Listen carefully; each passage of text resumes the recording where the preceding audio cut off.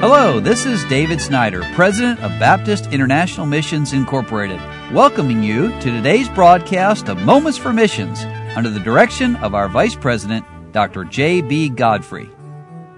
Galatians chapter 6 and verse 9 says, "And let us not be weary in well-doing, for in due season we shall reap, if we faint not."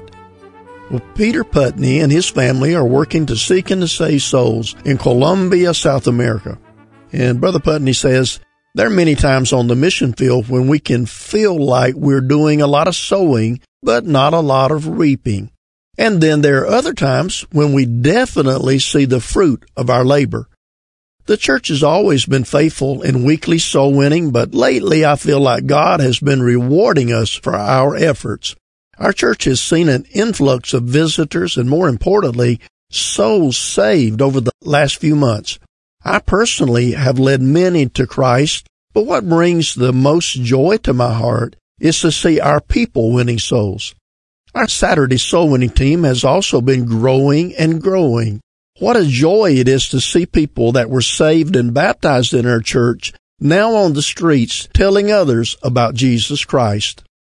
And then, of course, there's the teaching them to observe all things. We have tried to place an emphasis on discipleship in our ministry, as this is critical for the new believers to get established in their faith. Our church has a simple 10-week course, and we try to teach one-on-one with each new convert. In the past, my wife and I have had to do most of the discipling, but today, most every time I come to church, there are members there who come early so they can teach the new believers the fundamentals of the faith. There's no greater joy for a missionary than to see the students become the teachers. And part of the reason for that is that we're trying to raise up a new generation. Most all the believers in our church are first-generation Christians. They often struggle with the consequences of their past sinful lifestyle and the lack of understanding as to how to have a godly home. And despite these obstacles, our church families have a strong desire to see their children and their teenagers grow up to serve the Lord.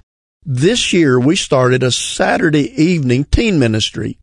We've seen the Lord's blessing on this, and we're using it to encourage our teens. Our children's ministries also are flourishing. We have many young people growing up in our church who will be the future of Colombia. Please pray for these young people that they would not fall into the world, but rather give their hearts and lives to the Lord Jesus Christ. Thank you all for your prayers and support. And then the Putneys have some prayer requests. They say, would we pray for the salvation of the lost as they go out and witness on the streets and door to door and also there in the church? Pray for the growth of these new believers. Dear friend, this is vital. Brother Putney's put it very well in his letter that our goal is to win people, but even beyond that, to teach them the foundational truths of the Word of God so that they can become grounded Christians in their own right.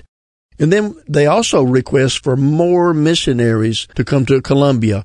And that's a Bible prayer that the Lord will send forth and call out laborers into the harvest fields. And then they're not only praying, but they're also praising. They're praising the Lord that the El Carmen Church is continuing to grow. The Rio Negro Church is also growing. And they're thanking the Lord for the spiritual growth that is evident in the believers. Now, we also have the Garrison family working there in Colombia, not too far from the Putneys. So would you pray today for the Putney and the Garrison family as they serve Christ there together?